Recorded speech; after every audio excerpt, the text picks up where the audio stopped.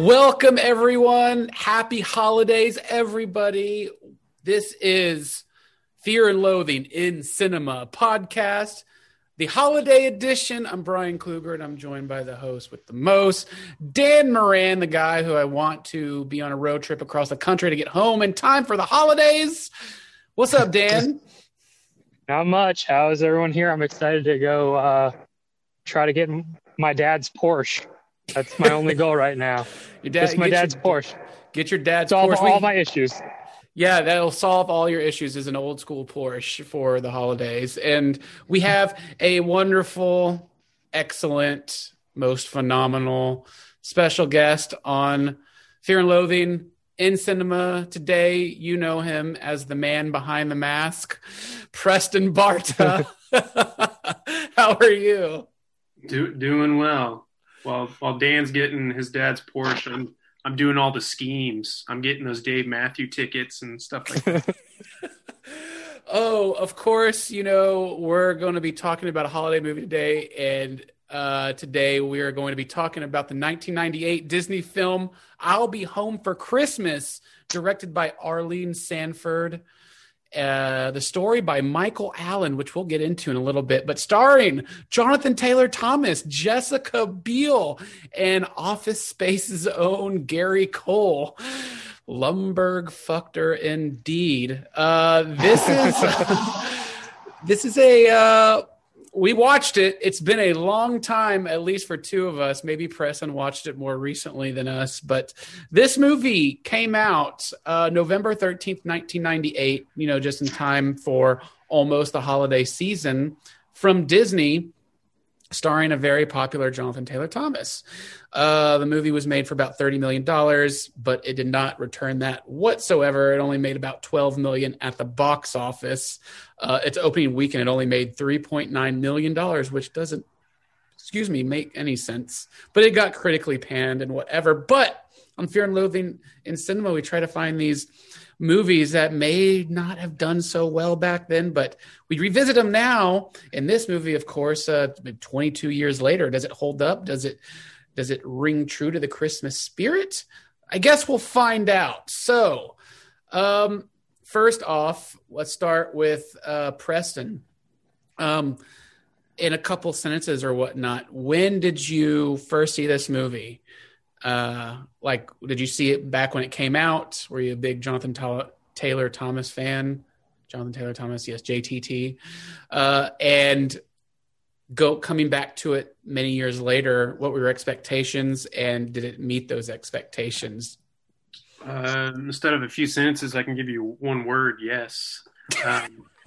I grew up with this movie. I can't remember if it came out in theaters. I guess it did, since you were talking about the box office number. So I believe my mom took me to go see it, and I was 8 at the time. I guess November, 2000 or 1998. Yep. And I appreciated it then. I was a big Jonathan Taylor Thomas fan. I grew up with movies like Man of the House and stuff like that, and Home Improvement, of course. And so I was totally on board with that guy's stuff, and that was one of the movies where I felt like there was a gap, and he was getting older, and so I was intrigued by that. And then I watched it earlier this morning. I watched it last year too with my wife, because that's when Disney Plus was everything, all the news. And so I was looking for a Christmas movie that I hadn't watched in a while, and that was it. And so watching it now, especially as a parent, I guess just because I have a lot of dad humor, there was so many things about it that I found really funny. So I think it was above, it delivered to my expectations. I found it a lot of fun and enjoyable. I mean, there's a lot of things that we can complain about for sure, but I had a great time watching it again by myself. Good. Dan, same question to you. When did you first see this, and coming back to it so many years later, expectations met? I guess I'm a couple years older than Preston, because I would have been around probably 13-ish when this came out. And what I am struggling with, I don't know if just that 4 or 5 year gap the generation missed, if I missed it, but I don't remember this movie. I feel like this was, even though it probably wasn't because DVDs were around in 1998, I feel like I had this movie in one of those Disney thick plastic VHS tapes, and I had seen it a bunch of times. So revolving back and watching it yesterday afternoon, I completely forgot that it was aimed almost at upper teens. I thought he was a kid in the movie, so I forgot a lot of pieces about it and watched it. And I agree with Preston. This is a harmless movie. I was confused because I thought it was going to be a kid movie because Jonathan Taylor Thomas never ages. So seeing him do all these things in college and like have a girlfriend that looks like Jessica Biel was what threw me off for the first 20 minutes. But at the end of the day, this is Disney probably should keep doing this with Disney Plus and just have these. This was a Lifetime movie before Lifetime would do, or I guess Hallmark Channel would do all their Hallmark movies. I've seen so many Hallmark movies, Christmas movies, living with my beautiful wife who has immaculate taste in movies around Christmas time, that this movie's better than 90% of them. So I didn't find anything offensive or bothersome about it. Of course, it has some corny parts. Of course, the logic makes absolutely zero sense start to finish. The movie makes no sense. But I enjoyed it. I enjoyed the whole thing, honestly, and I did not expect to enjoy it. Good. I like to hear that. So you were a bunch of little young ducklings, man. I was fucking 17 years old when this movie came out. Just turned 17 when this movie came out. So you really related to this because this was like he was your age going across country, getting your dad's car? Yeah, no, for sure. It wasn't a Porsche, though. It was probably like an Eddie Bauer Ford Explorer. But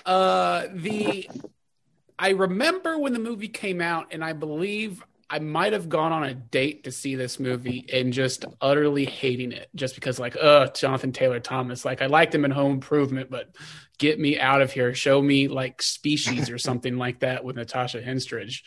So going, seeing it back then, I was like, oh, can this date be over? But coming back to it, and I will say that I don't think I've seen this since then. And oh man, did I just have a ball with this movie. I had so much fun. I thoroughly enjoyed it coming back some 22 years later to revisit this. I laughed through the whole thing. And,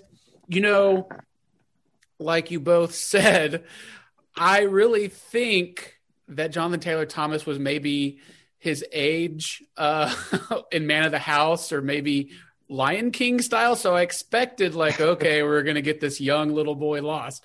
That's not the case, I guess. It was a very college-esque movie, which I think was cool because at this time in the late 90s, there was a whole new resurgence of comedy, especially in a different kind of genre where the Farley brothers and were doing their gross out toilet humor and Something About Mary and other movies. And I think this Disney film has definite elements of that in here.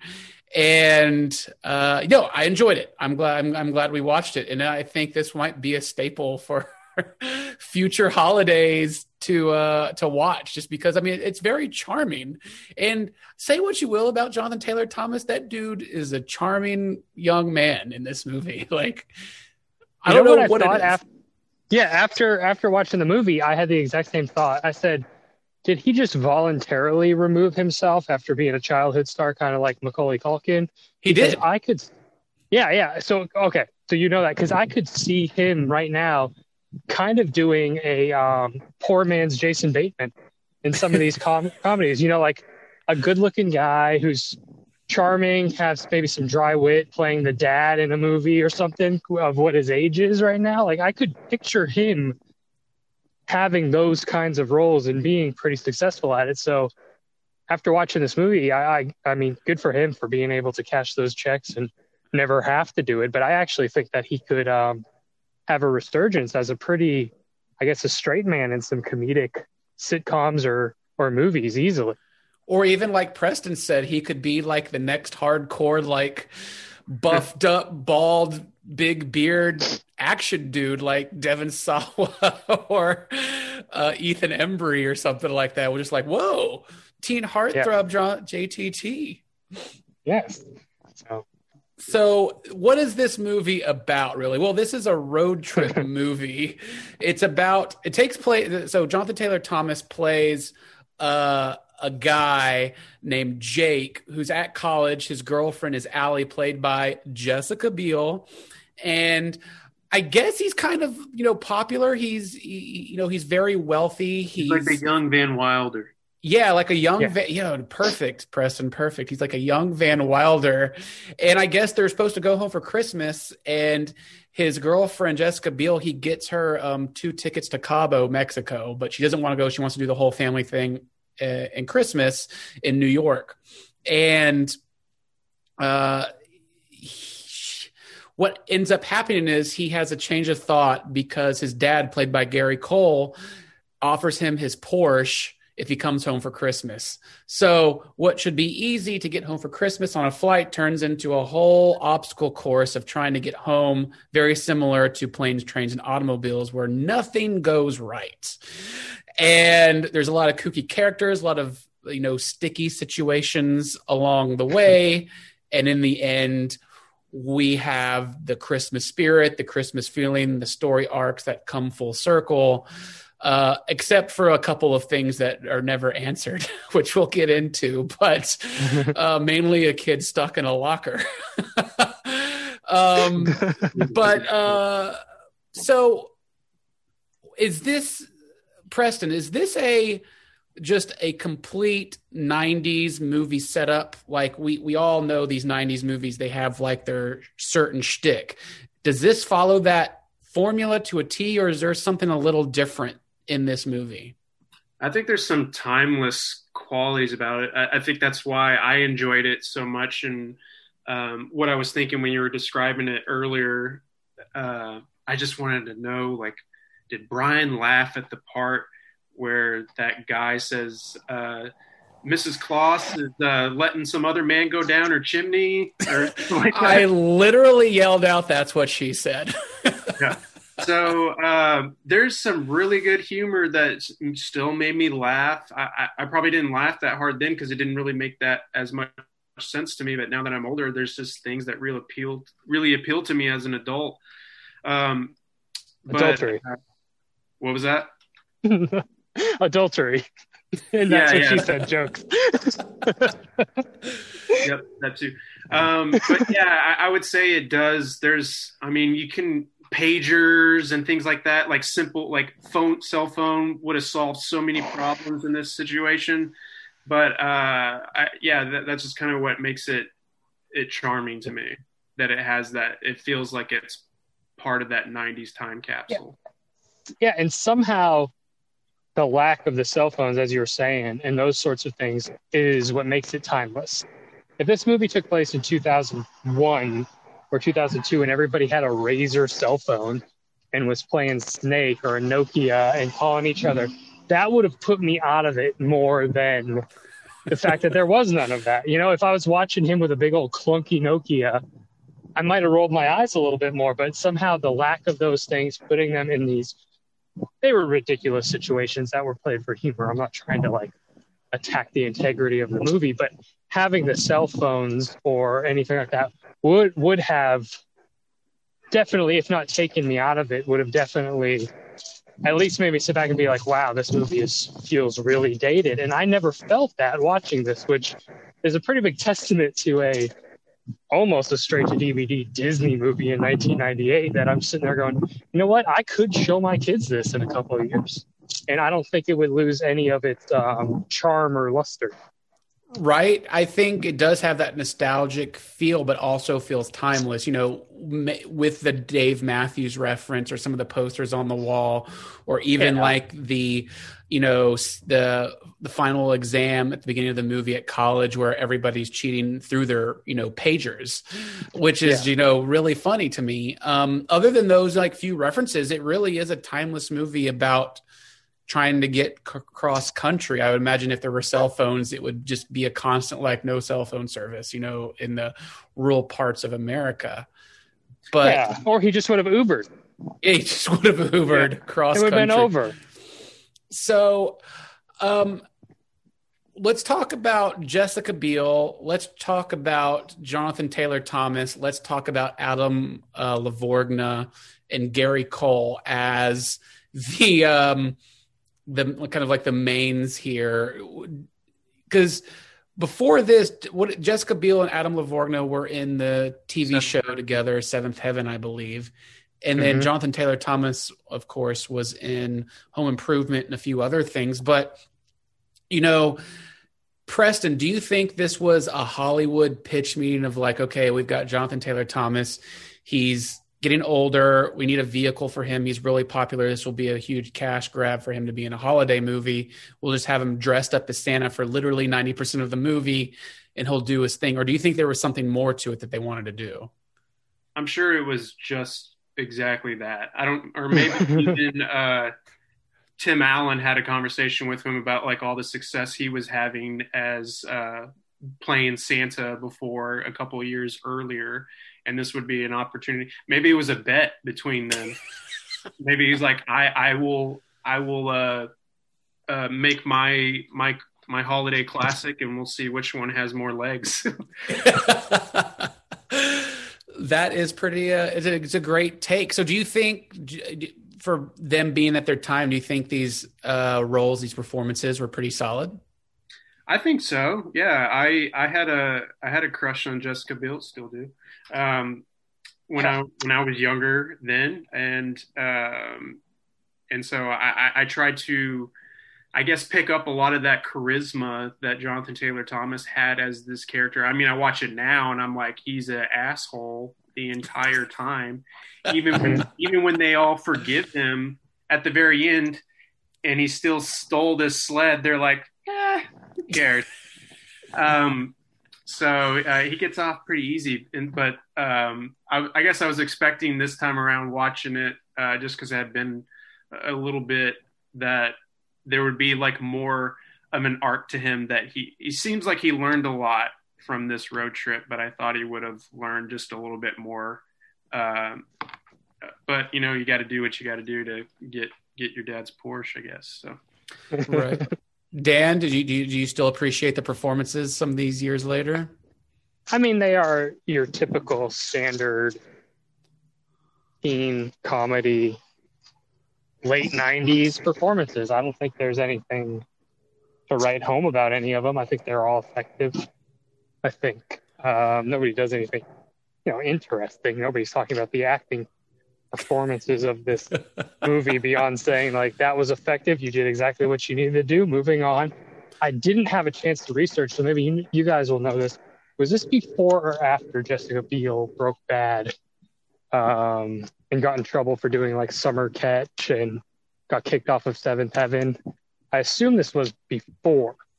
This was before. Summer Catch was like 2005 or something like that. Summer Catch was 2001, and then Rules of Attraction was 2002, and then Texas Chainsaw Massacre was 2003. So this was kind of a few years after, or a few years before. Because looking at her, you could tell, geez, these are not the roles that she wants to be playing. Right. She wants to be like, look at me, I am a 10 in the looks department. Stop covering me up on this WB show.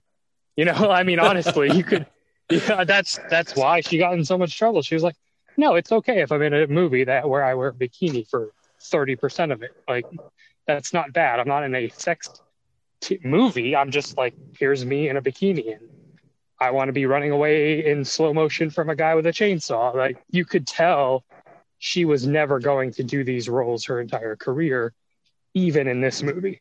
Yeah. She was just phoning it in, doing her job. And like I said earlier about Jonathan Taylor Thomas, I mean, I was shocked at how charismatic he was, even though, as Preston correctly pointed out, he was an asshole the whole movie. Like, he was he was dumb. He didn't really do anything right. I mean, he learned his lessons, and I guess he did the whole Christmas thing of, we'll talk about it, not getting the car and giving the winnings to the mayor. Those things, those were the right things to do, but he did it very begrudgingly, and I don't think he learned anything from it. Yeah, they were fine. Gary Cole's great in everything. So, I mean, Gary Cole. Yeah. What were you say, Preston? Oh, I was gonna say like he didn't make the right choice until like somebody presented like what he should do, and then Right. that opportunity presented himself. He felt like he had to do that. If He somebody needed the had answer on his pager.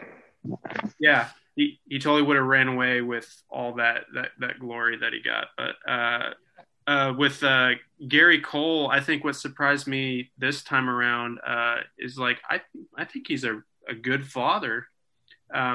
Even there's just like really small parts all throughout, but that he just genuinely wants his son home.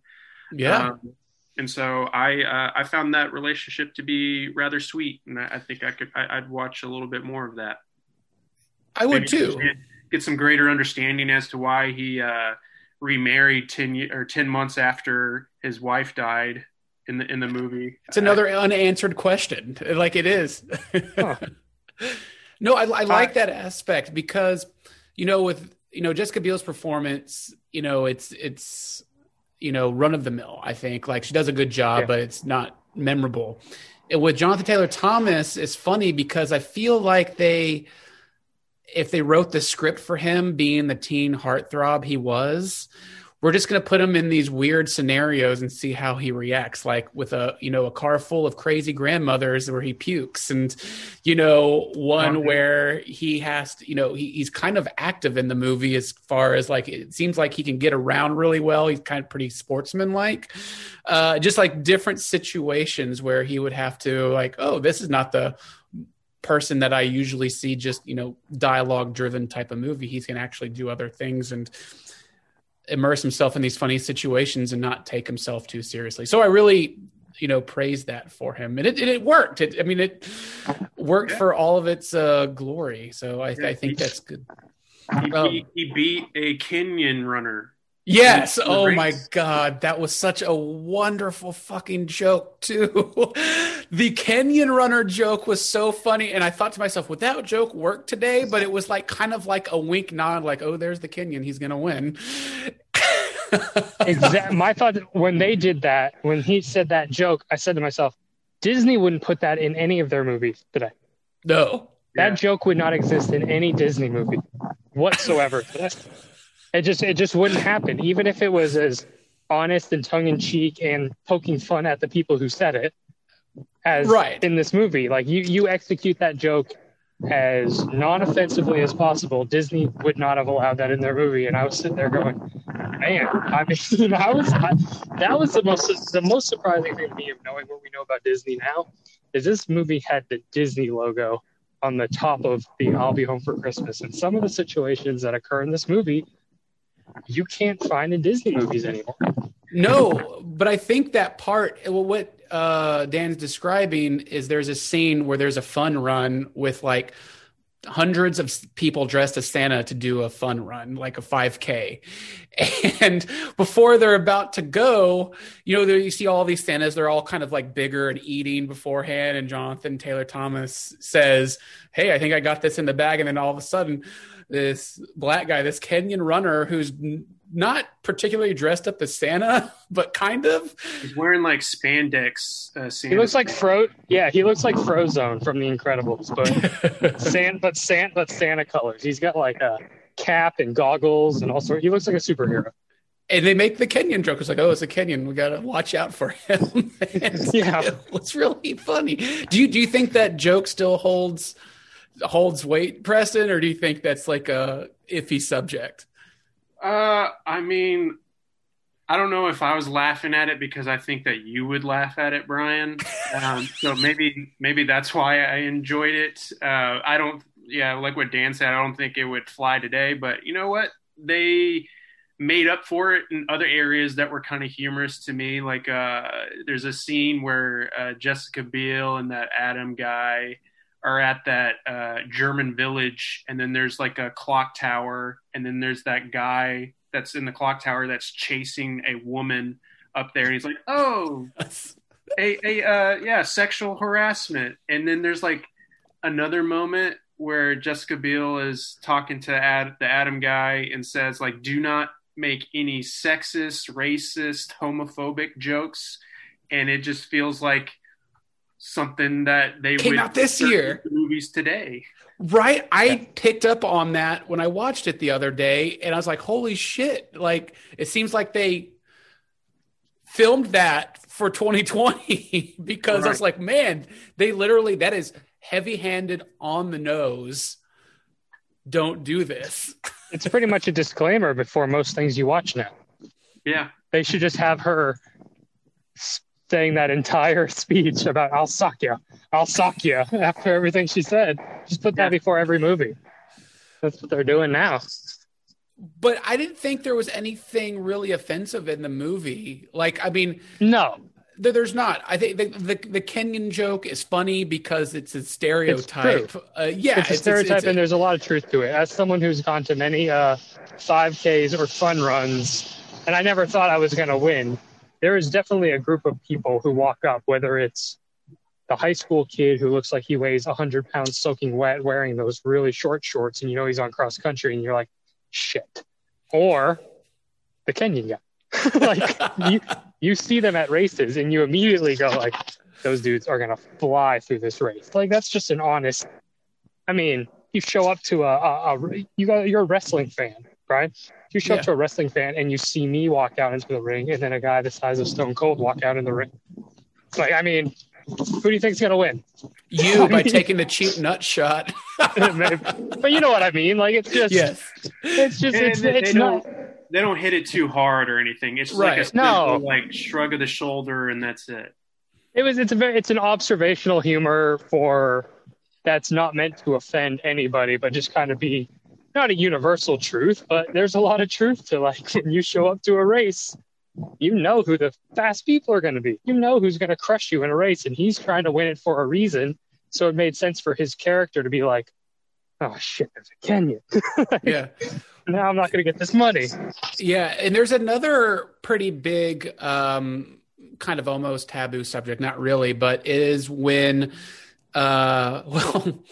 first I guess there's two. There's a guy that Jonathan Taylor Thomas meets on the way in a van who I guess is a robber who's stolen everything, who's not all there and is one of the funniest characters in the movie just by sheer look and how he acts. But yes. And so they end up being pulled over by a cop. They end up going to a children's house and giving all the stolen goods to the kids, which then the police officer is like, I need my girl back. I cheated on her. Marjorie. Yeah, Marjorie, which ends in a musical number at a diner. But there's also that, like, you know, infidelity situation that Jonathan Taylor Thomas would seem to be a part of, but he's trying to, you know, do good. What do y'all think about that particular scenario? That scene is the one scene that always stuck out to me over the years just because of that jingle, that song, because he's writing it on the spot as this guy's like singing it. And just like, I guess I always liked how quick on his feet Jonathan Taylor Thomas's character was, how he could just like look at a few things and just immediately come up with like a situation to resolve something to resolve the situation. And so, yeah, just that band coming in and then immediately coming up with something like that was always really funny to me. But yeah, I really enjoy that scene. I think it's the woman, Marjorie, makes some really valid points, and then he's being understanding of it. But then at the end of the day, it was just like them just saying, hey, I don't feel good about like how this played out, and let's try to make this right. And so, yeah, sure. Dan, you feel the same way? Yeah, I mean, it's one of the poorer side quests on this Odyssey he was on, but it was thrown in there for some laughs, which it got. It's definitely the most absurd moment of a pretty absurd movie as far as premises go, but you know, for the cop to be like, oh yeah, well, okay, you're not stealing these, you're delivering them to these kids, okay. Oh, and by the way, will you come help me rescue my marriage or my fiance? Let's go, like, buddy. It's like every little thing that he's trying to do to get that one task done, and everybody's like, I need your help before you. Yes, Jonathan Taylor Thomas is the Mandalorian. I like it. I do like this. I did enjoy that bit just because I loved how the cop sold that he couldn't sing a tune to save his life as Jonathan Taylor Thomas is trying to tell him the words. And then when Jonathan Taylor Thomas like get down on your knees, he sings that to her. That was pretty damn funny. I mean, it was funny when that actor was going off script, or I guess off the notes for the first time. He's like, "Oh, Marjorie, oh baby." He's like, "I'll make love to you on the velvet skirt of a Christmas tree." Oh my God. Oh, and I immediately looked at my Hanukkah bush that was up when that came on. It was so funny. I was like, that's a place I haven't, you hear like sex songs and sex things, but you never heard of the velvet curtain, the little rug underneath the Christmas tree. That's pretty amazing. I mean, that's Disney. That's a Disney family film. That's all I'm saying. This is a Disney family film. They don't even put jokes that risque in like the Avengers or any of their movies coming out, So it's just funny to me that there's this type of humor that existed in 1998, and it's fine. It doesn't make me think any less of Disney. No, not at all. I think they would never do this. Well, they were taking chances back then, or it was the norm. Yeah. Like, I think comedy changes. Like, we have the early 90s comedy. We have the Farley brothers. We have the Judd Apatow. We have the Kevin Smith. And so, I mean, comedy changes every several years to what people enjoy. And I think that's pretty fun. Are there any other scenes that really stuck out to you? And of course, being the holiday season, I don't celebrate Christmas, but you two do. Do you think this really hits home the story and the meaning of Christmas in this movie? I don't know if it's quite as strong as other movies. I think it's just a series of humorous situations, but I guess it does make me gives me a few butterflies and makes me all warm and cozy inside just to think about the title itself. I'll be home for Christmas, and like all those like I was just talking to my wife the other day because both my parents and her parents live an hour away from us, and we make that trip so many times. We have to do it over and over, and when you have like a 3-year-old and you're trying to get out the door, like the simplest thing just takes forever. And I feel like this movie captures like all the headaches that you get just to be able to get home. And so on one hand, I'm like, dude, going to Cabo San Lucas and just being away from family just sounds really awesome. But then it also, Jessica Biel just saying, I like the tradition, because me and my wife are having conversations about that now. And I think everybody is this year with COVID, like what the hell are they going to do this Christmas?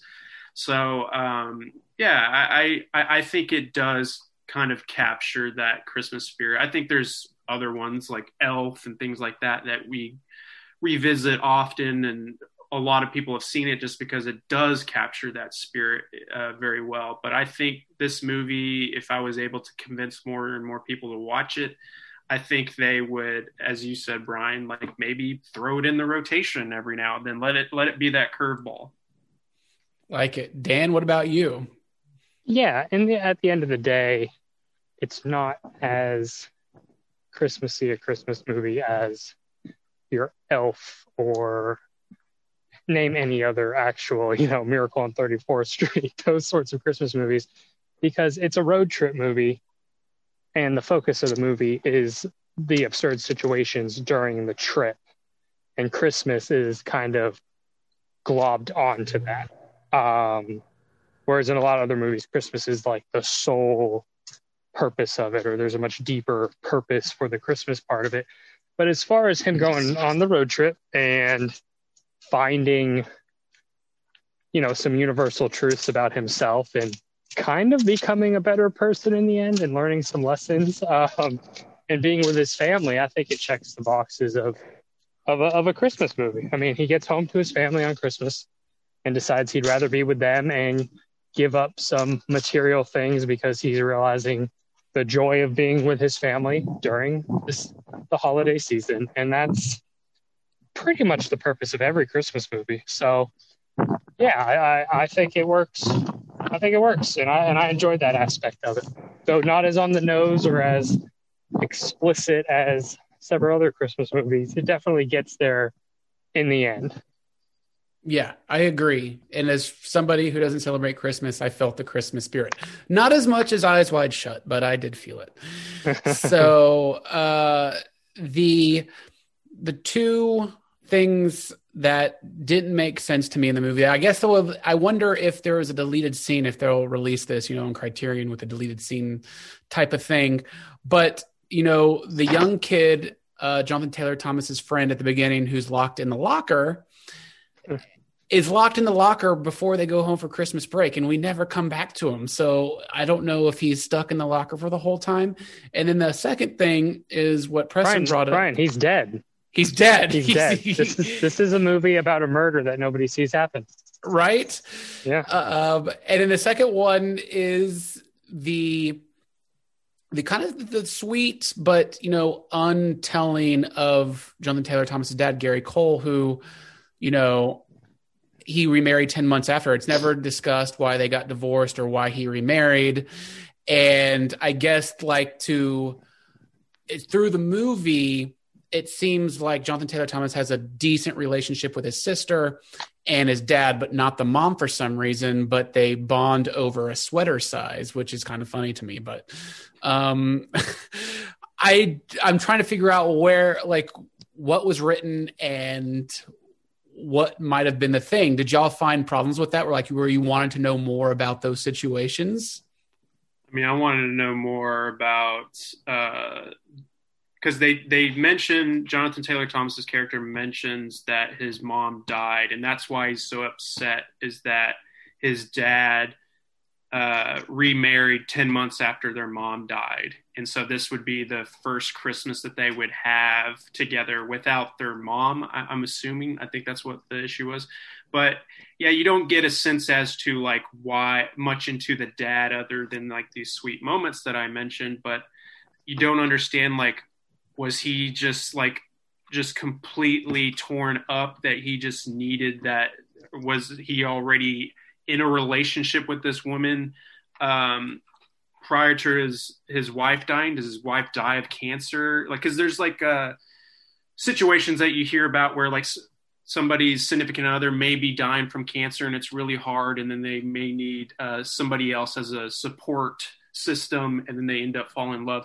That could have been the thing, but I don't think they want to drop that in to the Christmas movie. So I think they just kind of left it alone because there was bigger fish to fry. But what was the other thing that you mentioned? The kid in the locker, the friend in the locker. Okay, the kid in the locker room. So yeah, maybe there was a stinger at the end. Did you stay all the way through? I did. And there's nothing. That kid was just left in the locker because he's in the locker right before Christmas break again, and they don't cut back to it. So maybe because if you change the music of this movie, those Eddie and the boys easily could have gone to jail because they dropped him in the middle of the desert. What if he died?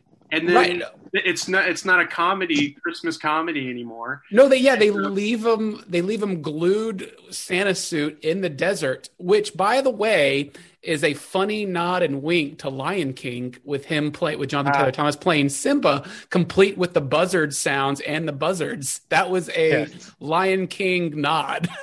I laughed at that. That was very funny. Which was really good. But yeah, because they call him, what is it, Ed and the Boys? Is that what they call him? Eddie, Ed Man. They all call themselves Man. The Ed Man. The Ed Man and the Boys. But that's like Dirty Mike and the Boys. That's for those who know Dirty Mike and the Boys, But I mean, I think there's a lot of inside jokes that most family-friendly Disney people will not get, but we're there for people like myself and us to laugh at. But yeah, no, there's some like Preston said, you've seen there's a Shining trailer out there. You can look on YouTube with romantic comedy music to it. And it's a very different movie. But if you put the sinister music to this movie, there would be a different story, right, Preston? Yeah. In the real world, I think I would have pressed charges on Eddie. And and he gave me the gift, the greatest gift, which is offering all the evidence, which is Eddie and the boys. Like, he signed something for him so he could just prove that, hey, he dropped me in the middle of the desert. I very well could have died. But yeah, that doesn't happen because there's so many ridiculous situations one after the other. But that's what Dan and all of us have been saying, that's the fun of the movie. Dan, did you like the scene specifically when you thought the Ed Man and Jonathan Taylor Thomas were going to become friends and they started singing along in the car, only for the Ed Man to kick his ass out? So, yeah, as someone who forgot about this movie, I thought we were coming around. I guess I didn't look at the runtime. I probably should have known it wasn't going to go the right direction. But I was like, oh, this is another situation where we learn the bully also has issues with his family, and they're going to bond over this song, and they're going to open up to each other. And he's like, no, pushing him out. No, we're good. I'm still a villain. And that kind of, I chuckled at it because I really thought it was going for the paint by numbers, heartwarming. We know that this guy deep down is a good person. He's just lashing out because of insecurities. And no, not even close. This guy's going to try and kill you. And that's another thing that's left undone is that he's still in that prison somewhere many miles away. Probably where he belongs. Yeah, because he doesn't know how to drive. Apparently, like, he dropped Jonathan Taylor Thomas off, and the 5K track is so big that it took him to the end of the race to get in trouble, which is him telling those two cops to move the stand so it can get out of the way, yet he's still in that town. Didn't get out there quick enough. That is, I did think it was interesting that even in a late 90s comedy, not to get political or 2020 on it, but the fact that there was a joke in there about a really corny, benign joke by a jerk parked at a stoplight to two police officers, and everyone in the minute they turned around, there were cops. Every single person in the audience was like, oh, these cops are gonna mess with this guy. Like, just out of nowhere. In a 1998 comedy, those universal stereotypes were still existing, which yes, made me laugh. It really did. Something else, when Dan, you talked about if this movie would have came out like after 2001 or something like that, he probably wouldn't have gotten in the airport as easily as he did through that dog cage. Yep. Yeah. Yep. You're very right. I didn't even think about that. But he did. He went home with a big dog. All right. Let's talk about this writer. So the story of I'll Be Home for Christmas was written by a guy named Michael Allen. But this was his last thing he did. But Michael. This guy, Michael Allen, also wrote the blaxploitation film with Isaac Hayes, Truck Turner. He wrote the Bruce Lee film Enter the Dragon, and he wrote Flash Gordon. And then now he's doing I'll Be Home for Christmas. This is pretty incredible. Like, that's like Stuart and Brian going from Reanimator to Honey, I Shrunk the Kids. I know, like, it's very versatile. Yeah, that is range. That is super range and pretty amazing. I really like that. I thought that was an interesting tidbit just because I thought, like, wow, this guy did all this and then he ended on I'll Be Home for Christmas. What happened after that, Because I think he's still alive. But he's not confident. I maybe he is. And in the how do you know he's not the one in the locker? Right. And the cinematographer for this movie was Hiro Narita, who did the cinematography work for The Rocketeer, The Time Machine, and Star Trek VI. So, you got to start somewhere. Yeah, you got to start somewhere. You got to end somewhere, I guess. Interesting, Preston. This guy Hiro also did the cinematography for Honey, I Shrunk the Kids. So he was involved in a ton of Disney stuff, which is pretty Disney interesting. Guy. Yeah. talk about the director, because the director did a very Brady sequel, and then everything else is TV. Yeah, so Arlene Sanford directed this movie, and her big claim to fame, well, she's done episodes of Ally McBeal, Boston Legal, Desperate Housewives, but yeah, her only feature films were this one, and what was the other one? Very Brady sequel, and then Yeah. there's another one that she did around 2002 that Frank McCluskey CI. Yeah. But she's done like every TV show you could think of, from Gilmore Girls to Caroline in the City. Yeah. So, I mean, does this feel like a TV show? Like that can be like miniseries that could be split into 3 episodes? Or feel like a movie? I don't know if it has quite that ability to pull something like that off of, but it does feel like, I mean, and we say it with great love, that it feels like a TV kind of movie. But yeah, you know what? It's enjoyable for what it is. Yeah, this is a Hallmark movie. It was directed like a Hallmark movie. There was nothing that, if it was 2008 or 2018 instead of 1998, this movie never would have gone to theaters. You it think would have so? gone straight to TV. Straight to And Disney Plus. You know, it would have been successful, but it never would have gone to theaters. And it would have been just like a holiday classic on Hallmark or Lifetime, whatever it is. So I feel like it was a little bit ahead of the curve, and maybe I don't know this for sure, but definitely might even be a barometer for these TV directors who want to break into feature films. Maybe if this was 2008, she would have directed this movie, and people would have been like, "Oh, that was a really fun Hallmark movie," and she would have directed one Hallmark movie every year for the rest of her career. You know, I don't know, but so what we're saying is, if we had any shot of getting her on this show as a guest, we just killed it right now. Sorry, what's her name? Arlene. Hey, Arlene. Sorry. Hey, we said a lot of good things. No, I think it's a good movie. I mean, I'm just explaining why it wasn't financially successful and probably why she didn't direct another feature film.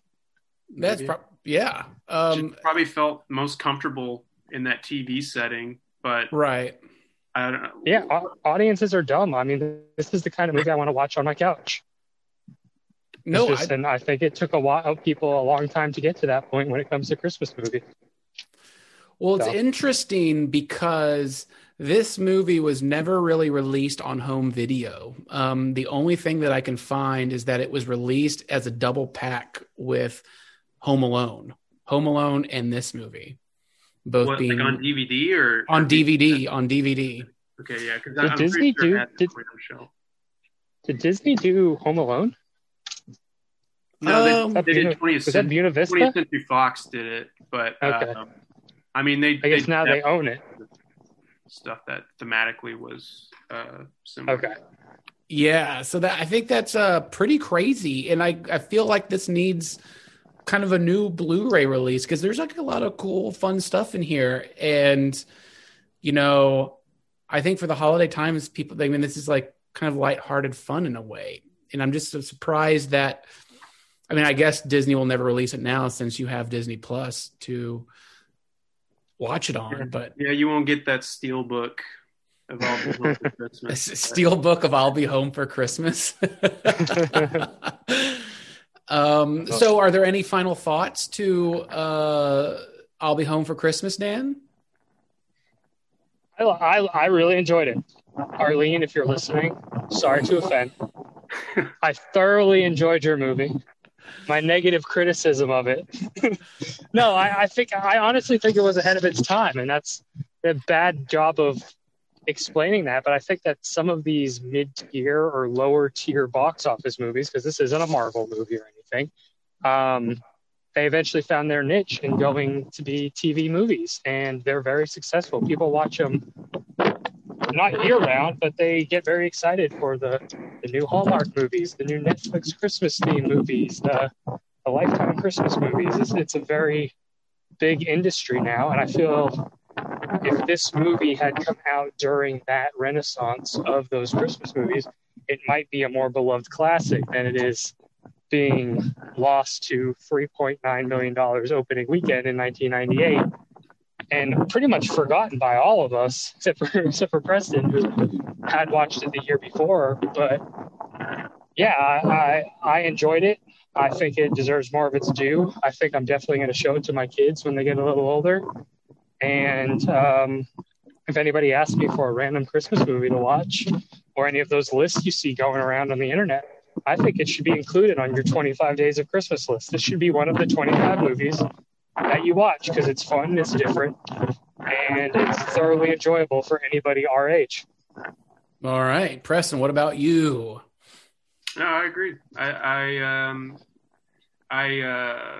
I mentioned that I watched it last year, but I just found that it was more enjoyable, I guess, just because it found me at a more appropriate time in my life, I guess.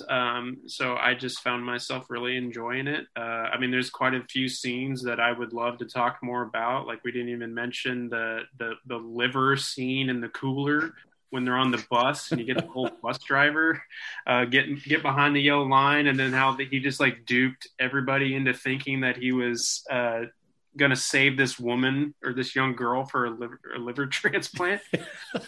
And yeah, it's just the perfect amount of ridiculousness, but just packaged up in that, I guess we're just going to call it Hallmarky, but it's just got those cozy holiday warm feels in it. And I think it's just surprisingly funny. And there's many elements to it that I think people would get a kick out of today, especially with its comedy. Just having that, what we mentioned earlier, that timeless quality to it. So I think there's a lot more positives in it than negatives. If you can just look past a few of the logical blunders in there, I think you'll have a good time with it. Yeah, I agree with both of you. This I'll Be Home for Christmas really is a little bit different than your normal Disney movie. What Preston just said with the liver scene, it kind of plays out kind of like the Robert Downey Jr. version of Sherlock Holmes, where he sees things and he plays it out in his mind. And when he's on the bus, he sees like people drawing on a coloring board and the cooler and people eating this gross roast beef sandwich, and he just puts it all together and it plays out in this perfect way. This is not like something that Disney usually does. So I think might be a mix of maybe the comedy film Road Trip and maybe a little bit of Planes, Trains, and Automobiles and a little bit of Christmas with a holiday spirit with some, very charming performances from the young actors. And being a college movie, you see the cover of this movie, you're like, oh, it's Jonathan Taylor Thomas as 12 or 13 years old being cute. I was like, no, that's not him in this movie. He, like Preston said, he's kind of like Van Wilder in this movie. Even though the first part of the movie, you're like, are they in high school? Because there's lockers at this college. And it's really fun and something a little different. And I'm glad Disney hasn't like really changed it up for the 2020 year too much or taking things away, because this is a good movie. I would like to see kind of a remake of this movie. If they were to remake this movie, who would you want to play Jessica Biel and Jonathan Taylor Thomas? Oh boy. Young actors. Let's go. Haley Steinfeld. Tom Holland, just get cast and everything. Yeah, Tom Holland. Tom Holland. Yeah, that's a good one. I mean, he's got the right amount of quirky reactions. I would go Tom Holland. Oh, good deal. And keep Gary Cole. Keep Gary Cole. Yeah, just so we can say Pineapple Express. Yes.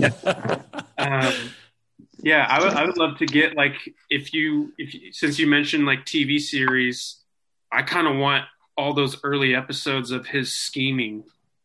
Like, I want to know, like, he just knew I need to give Jessica Biel's roommates at Sherry Crunch Bar. Like, he just knew that he had to do all these things in order to get where he needed them to be. He's a master manipulator. Yeah, he's definitely. Yeah, I don't know what he's doing now. He's probably selling like cryptocurrency and swindling people out of millions. But I hope that at the end of the movie he actually learned his lesson, because that was the point of that's the point of the end of the movie, is that he learned his lesson. But I could totally see him in the beginning. I was like, man, this guy's like some sort of savant. He's gonna be running the school, and are they gonna really rob this bank? And like, who knows? I got the perfect sequel idea, and just cast everybody back except Jonathan Taylor Thomas and Jessica Biel are divorced, and they have to go he has to be home for Christmas with his kids. So it's the other way, and call it "I'll Be Home for Christmas" relapse. I like this idea. Good idea, Preston. So I'll Be Home for Christmas is on Disney Plus. Go check it out in time for the holidays. You can find Dan Moran on Boomstick Comics and Instagram at Dan J Moran 29, I believe. That's it. He's coming out with it. He wrote the Mank review, and he's coming out with his Pieces of a Woman review, which I know he laughed the whole way through. That movie's a bucket of laughs. And then Preston, of course, Denton Record Chronicle and freshfiction.tv. You can see all of his reviews. You can find his excellent interview with Black Bear. What's her name? Aubrey Plaza online. It's pretty awesome. And I'm Brian Kluger on Boomstick Comics and High Def Digest. Pretty soon you'll be able to read the Blade 4K review. Oh my God, another 90s movie coming at you. But thank you. We will try to do another holiday one before December's up. So stick with us. We're on the Multimedia Men, iTunes, Spotify, iHeartRadio, and Stitcher Radio. We love you. Happy Hanukkah, Merry Christmas, and Jonathan Taylor Thomas forever.